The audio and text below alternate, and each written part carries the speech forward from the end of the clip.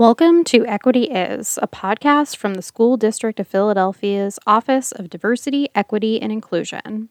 This podcast is about cultivating prosperity and liberation for students and staff. We do this by showcasing and debriefing on the great equity work that is being done throughout the School District of Philadelphia community.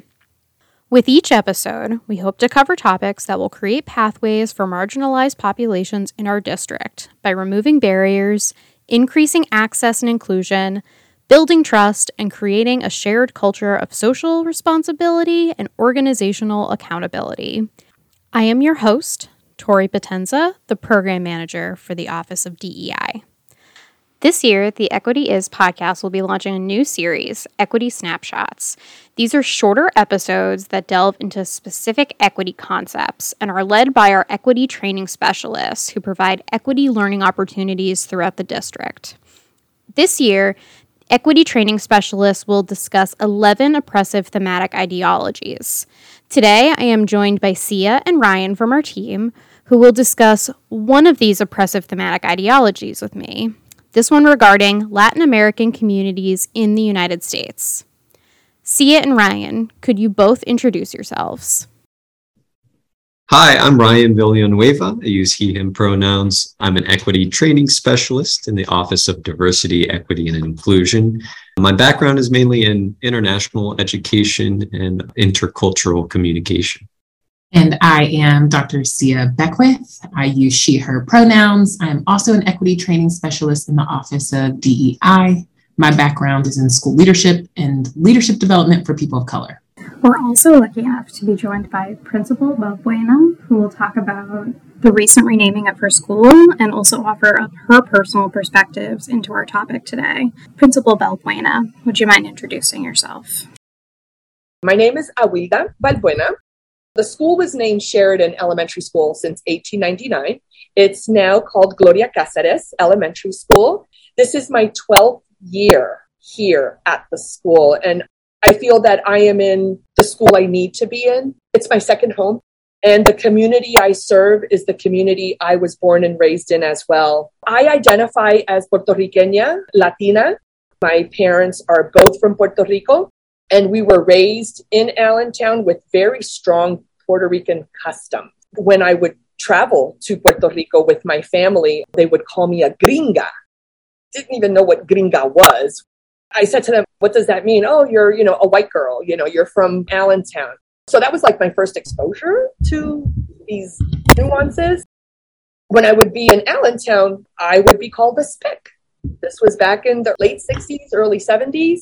So I didn't know what that meant either. So I felt like wherever I was, I always got the feeling that I didn't belong. And I know that affected how I saw myself.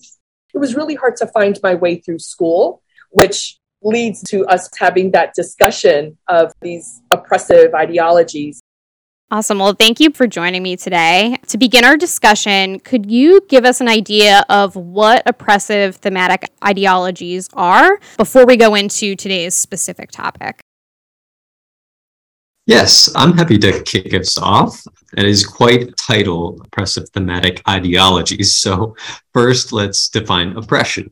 Oppression is the systematic, prolonged mistreatment of a group of people. There are a number of different oppressive systems that exist. So racism, sexism, homophobia, ableism, xenophobia, anti-indigeneity. Those are just to name a few. So now let's move on to the word ideology. As an ideology is a belief system of principles, ideals that are attributed to a group of people. And there's multiple types of ideologies, right? We have political, economic, social, but for our purposes, we're going to talk about racial ideologies, which don't necessarily live in a vacuum. That's when we see some intersections of different ideologies at play. And me and my fellow equity training specialist here in DEI have built a series of professional development sessions that dive deeper into a number of these oppressive ideologies, and very excited to be talking about this first one today.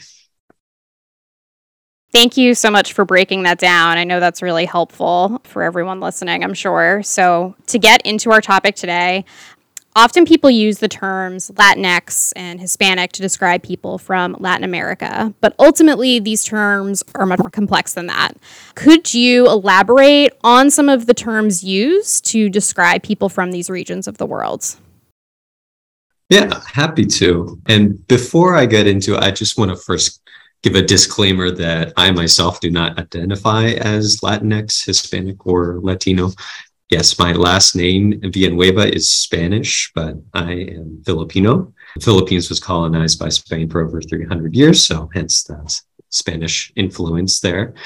So in respect to your question, it's important for us to be respectful with the language and identities that we're familiar with. So when we speak of those who are Latin American or of Latin American descent, it's important that we're familiar with these descriptors that align with how folks identify in their lived experiences.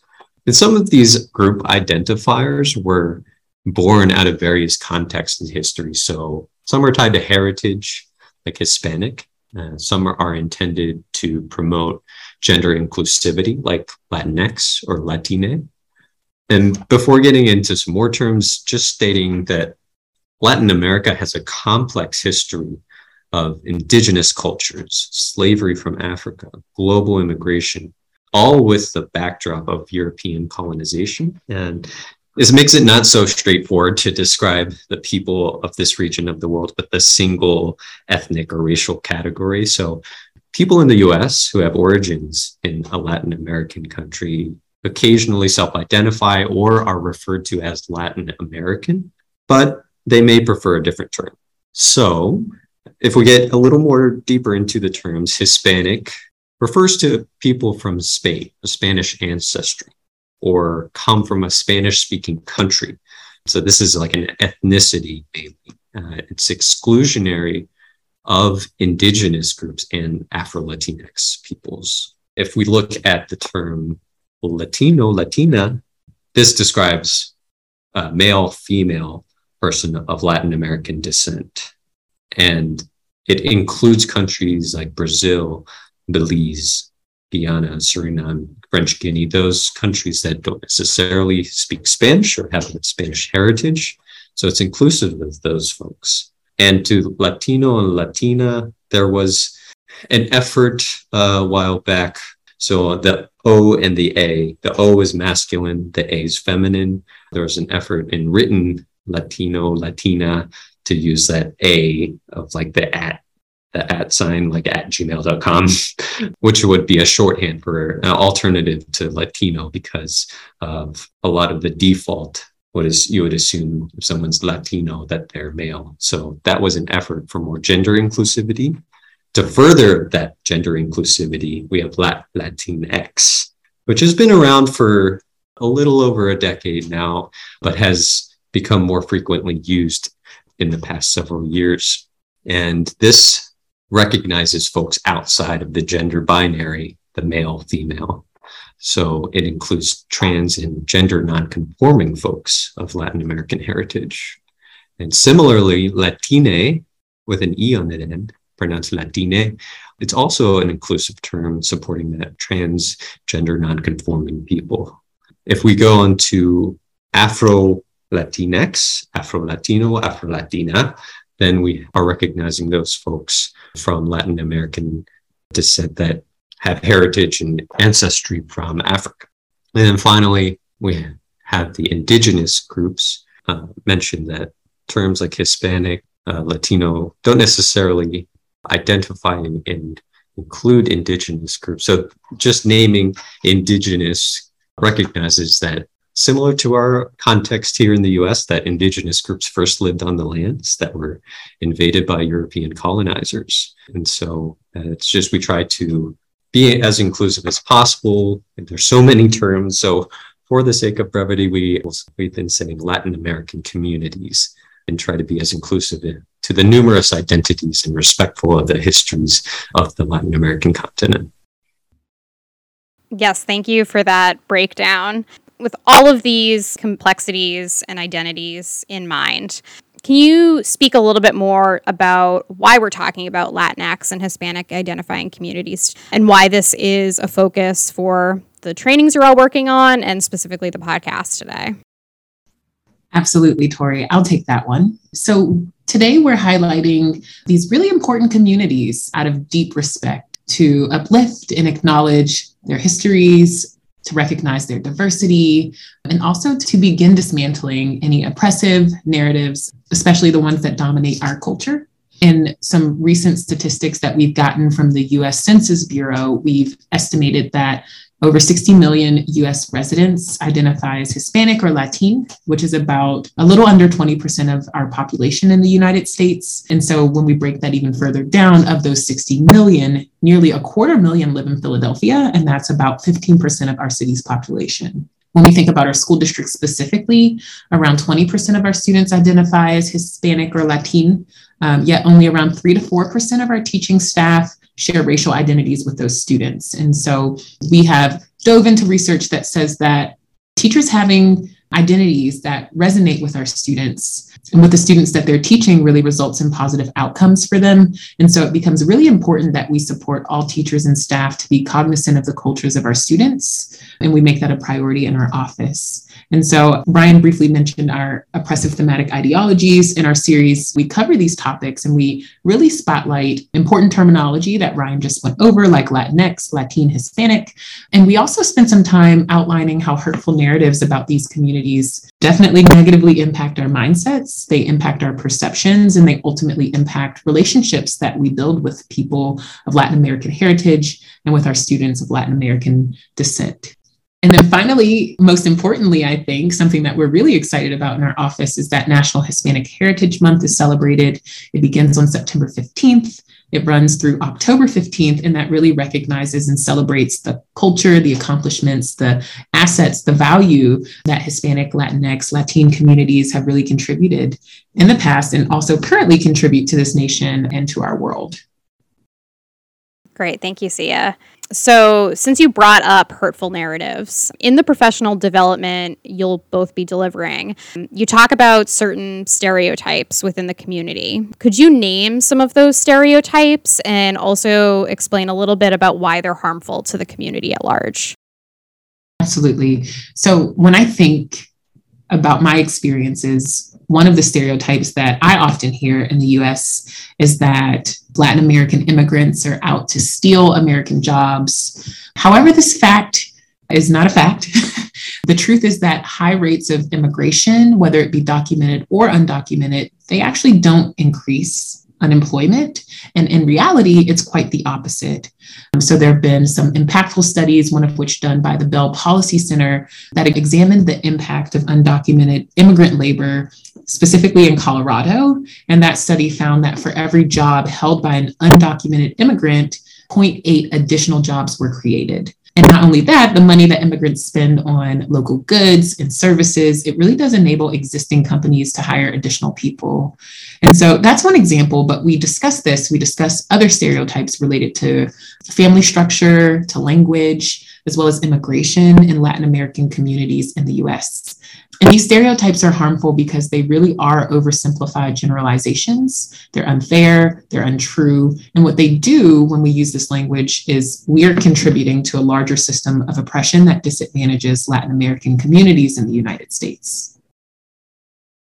You know, when we're talking about stereotypes, and there are many when it comes to Latinos, some of the ones that I've heard, and you hear them on the news as well, which is very sad. You know, immigrants are out to steal American jobs, you know, those stereotypes. There's also like the Latino masculinity equals macho, machismo, you know, like you'll hear all these different phrases and these stereotypes. And I just feel that if that's all you're hearing on the news, that is what people then that's what gets ingrained. Like Latin American women are always at home, that they're not necessarily taking on traditional jobs.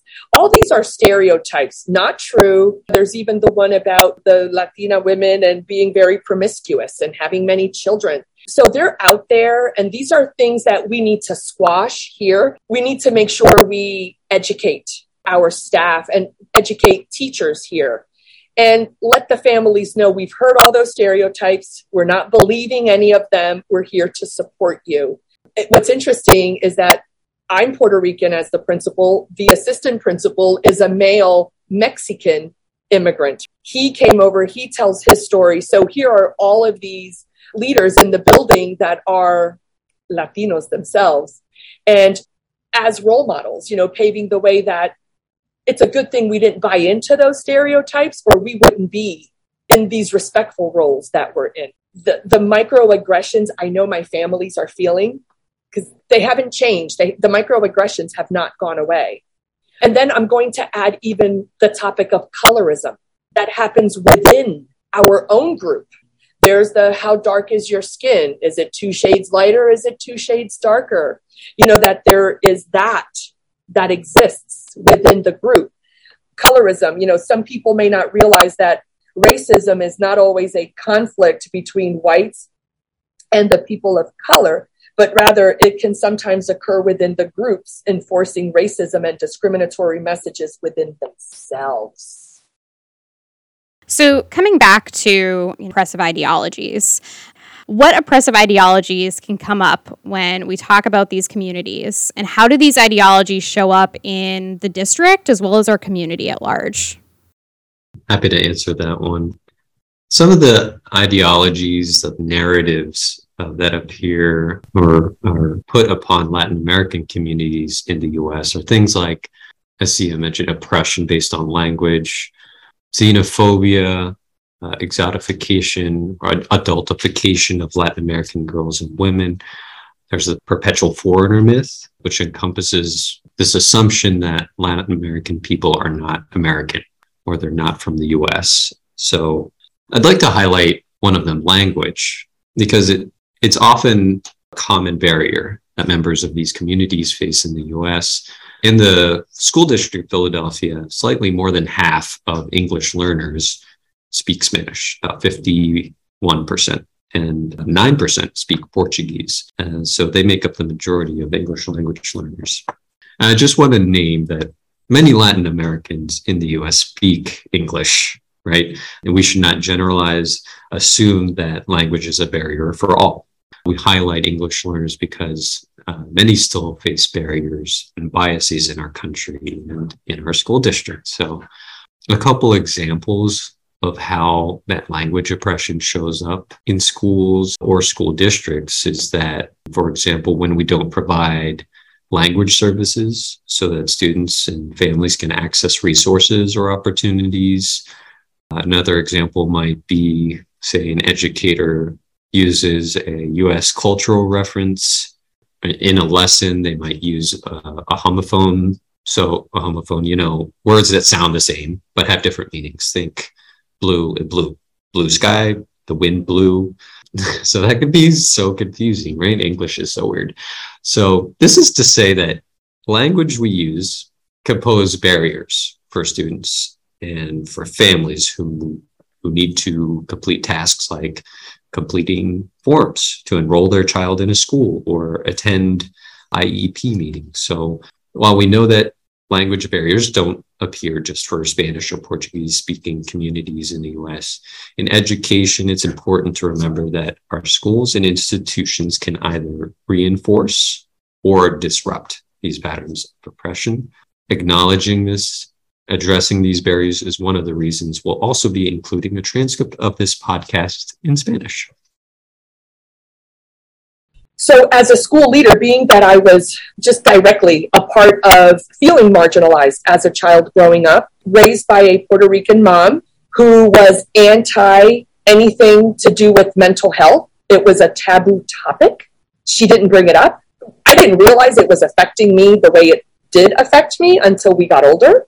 But mental health is just not something the Latino community openly talks about and maybe isn't even aware that that is a need for them and their family. So I like to think that as a leader here at a school in a community similar to the one I was raised in, that I'm able to hear my family's stories and their needs, and then that I'm able to direct them to get supports very openly, without judgment, without shame. The minute I hear their story, their needs, I direct them to our school counselors. Sometimes I direct them to our social worker.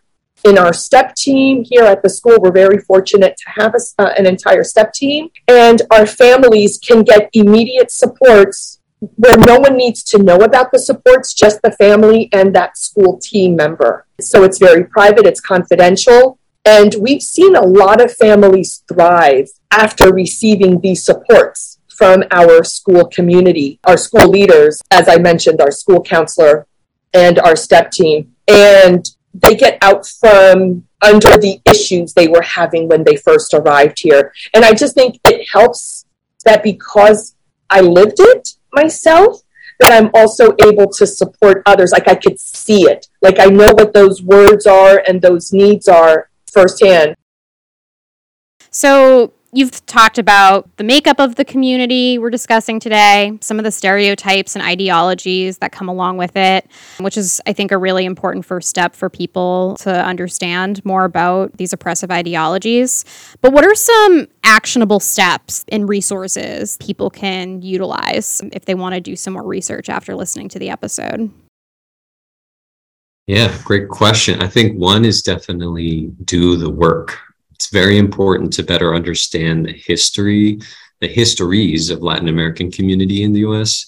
That not only includes oppression that we've been talking about, the different types, but also the advocacy, the contributions of those who have been instrumental in shaping this country and also countries worldwide. Another thing that folks can do is just get involved. There are a lot of narratives surrounding Latin American communities in the US. Many of them are about immigration. And there are a number of really wonderful agencies that are fighting for reformed immigration policies that protect and value the rights and dignity of each person who matriculates through these systems. I'll add one more. I think one best practice is ask people how they identify. I went over a number of different group categories such as Hispanic, Latinx, Latine, Latino, Afro-Latino, Afro-Latinx, Indigenous. So each one must be understood in their historical context. And sometimes you might not know which identity certain folks identify as or they're belonging in which group category. So one great way to ensure you're being inclusive is to just ask how they identify, where they're from. What do they prefer? So there are many countries and cultures that fall within the categories that we group people into. So to recognize and appreciate the diversity of identities, of experiences, we can ask, what culture, what country, what community do you identify with? So that's what I would recommend. I really appreciate this primer for folks listening. I think this is really essential for all of us to know. But to kind of round out our conversation on a more positive and celebratory note, Sia mentioned earlier, Hispanic Heritage Month is right around the corner. So what are some ways that we can recognize and celebrate Latinx and Hispanic communities in Philadelphia? We would absolutely love to highlight some notable figures from Latin American communities. We see this as a very small but necessary step towards uplifting and celebrating those who identify. There are many impactful local artists, scientists, writers, athletes, and advocates that identify as members of Latin American communities in the US. So for instance, Kiera Alegría Udes, an American playwright, producer. She's also a lyricist and essayist who graduated from Central High School and has been involved in many impactful productions and publications. We'd also like to highlight Gloria Casares. She was an American civil rights leader and LGBT activist in Philadelphia, who served as Philadelphia's first director of lesbian, gay, bisexual, and transgender affairs. And then also Helen Ubinas, who writes for The Inquirer. We have Will Gonzalez, who runs a coalition of Latino community-based organizations in Philadelphia.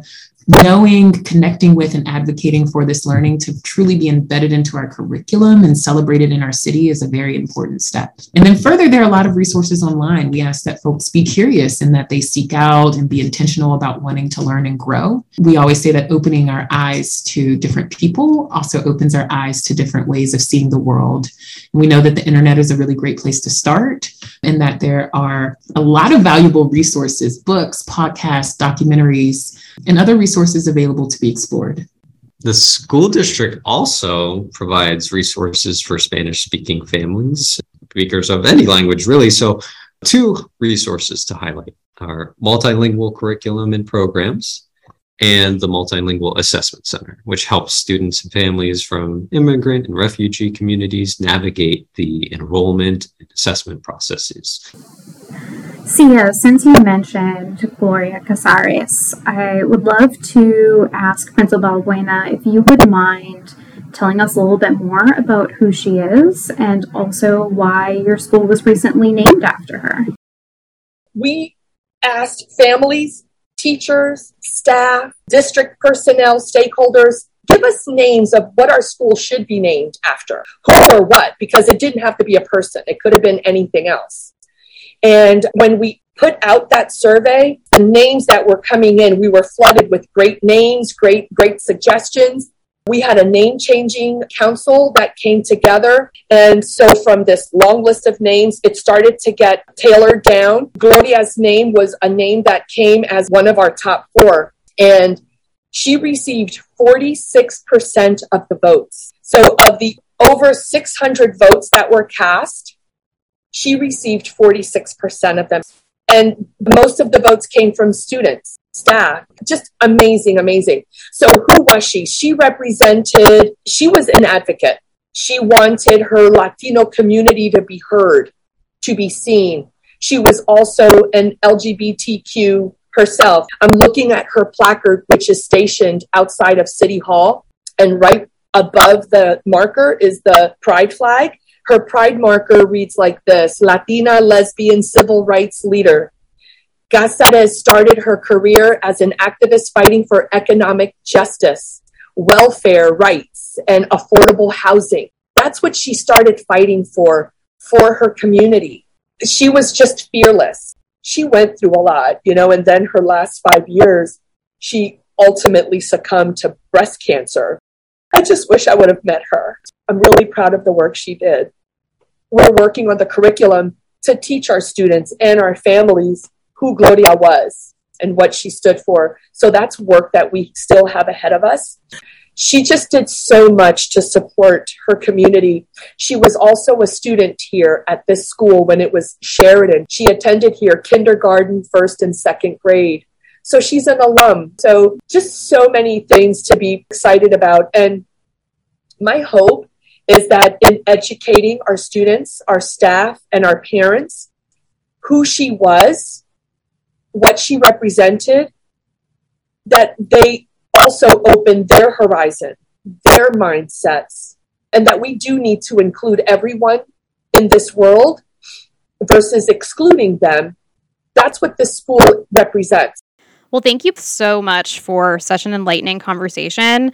School District of Philadelphia staff should look forward to training opportunities with Sia and Ryan, as well as the rest of our equity training specialists who you'll hear from in future episodes. Check out more episodes of Equity Is. We have the second part of our transitional mentoring program episode releasing later this month, and another Equity Snapshot episode discussing the gender binary and socialization of gender norms and sexual orientation in October in honor of LGBTQ Heritage Month. So look forward to those. Thanks for listening.